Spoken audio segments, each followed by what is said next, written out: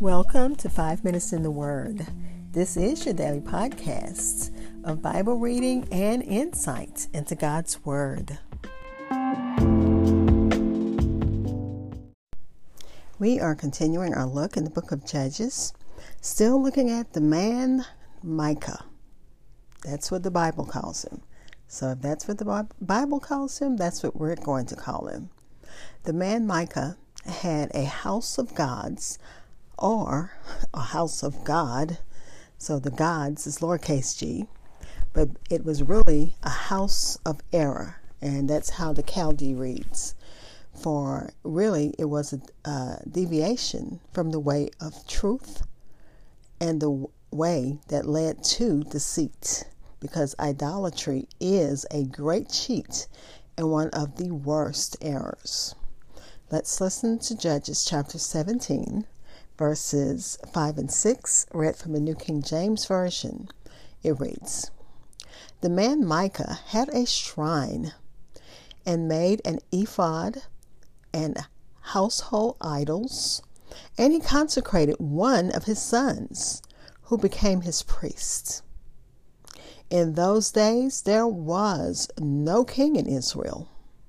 Everyone did what was right in his own eyes." Again, this is Judges chapter 17, verses 5 and 6, read from the New King James Version. I'll be back to share insights from the commentaries and close with prayer.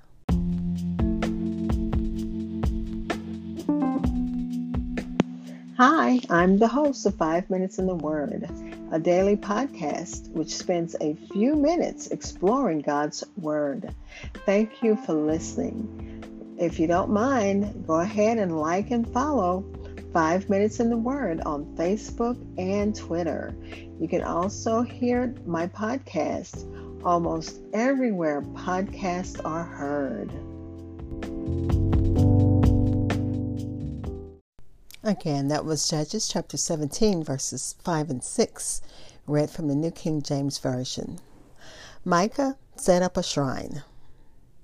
It was a sort of small temple, a place where others came to worship these idols. So he's already broken God's law by creating an idol, and then encouraging others to come and worship with him is just further compounding this house of errors, as the Chaldee reads, this house of error.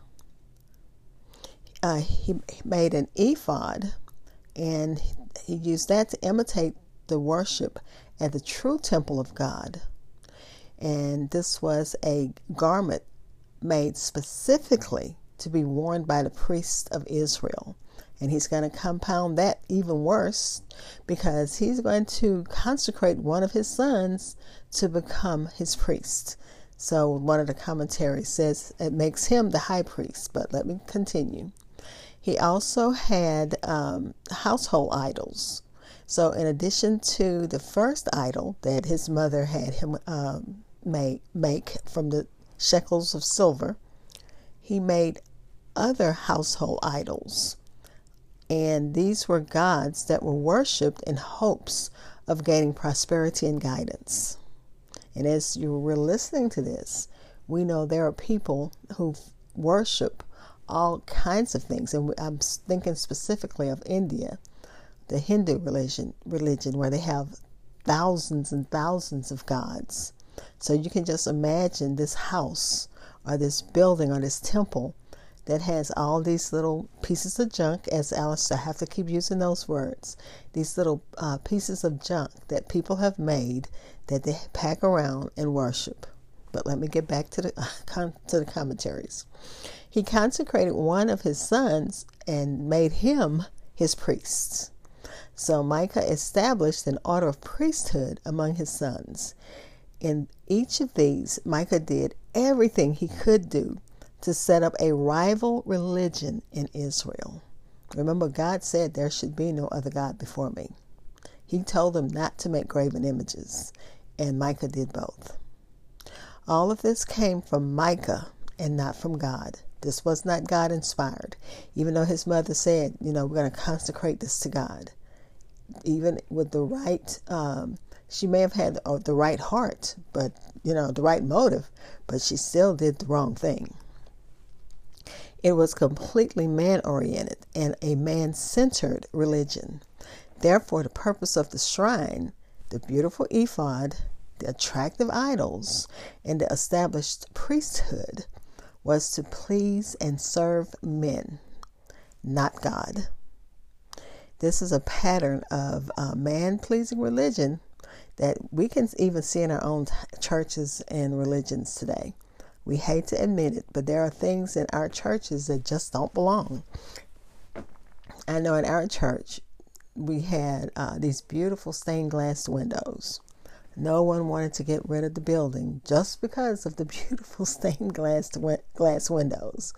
So to them, it didn't become an idol, but that's what I think of. Things that we hold on, that we hold dear to, that has nothing to do with God. And because it's beautiful, we want to hold on to it. Let me get off the box. Anyway.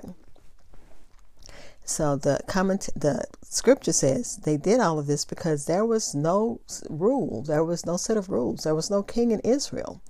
There was, in fact, a king in Israel. And that king, of course, was the Lord God.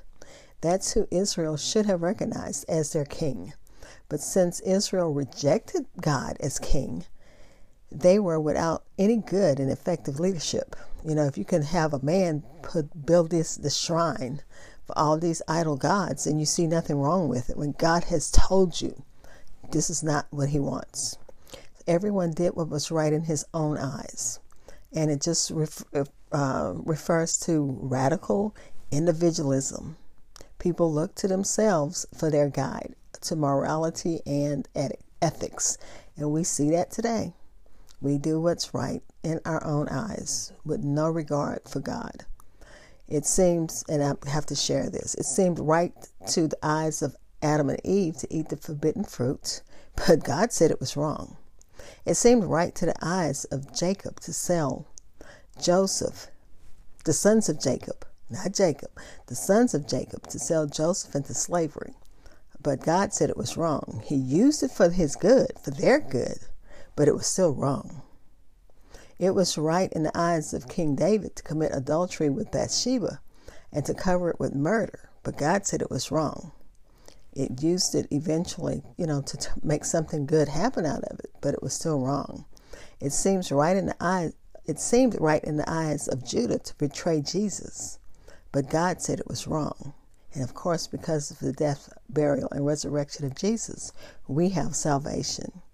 There is a way that seems right to a man, but its end is always the way of death. And that's in Proverbs chapter 14. Let's pray.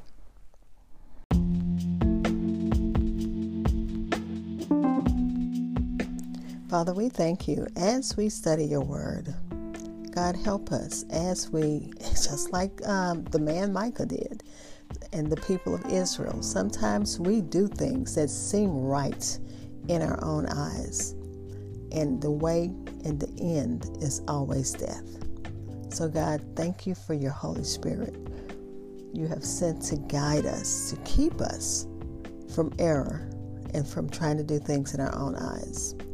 When we do things that are right in our own eyes, we soon do what is evil in your eyes. So God, thank you for your Holy Spirit's leading to guide us away from that so that we don't forsake you. Father, we're praying, as always, for those who need you in a special way. Thank you for journeying mercies and traveling graces as we made it home safely. Pray for those who need you in a special way. Thank you for, as we're watching events in Ukraine where it seems like they're regaining some of their territory back. Thank you for protecting and guiding, and just still praying, God, that you send peace, that you bring peace to that situation, that we know that, there's the dead can't be brought back to life until the resurrection. But those in the household of faith, continue to cover them, Father. Father, we're praying for those who need you for health, for healing, for provisions, for whatever the needs are, in the name of Jesus. And thanking you in advance for answered prayers. In the name of Jesus, amen. Thank you for spending time in God's Word with me. Be blessed.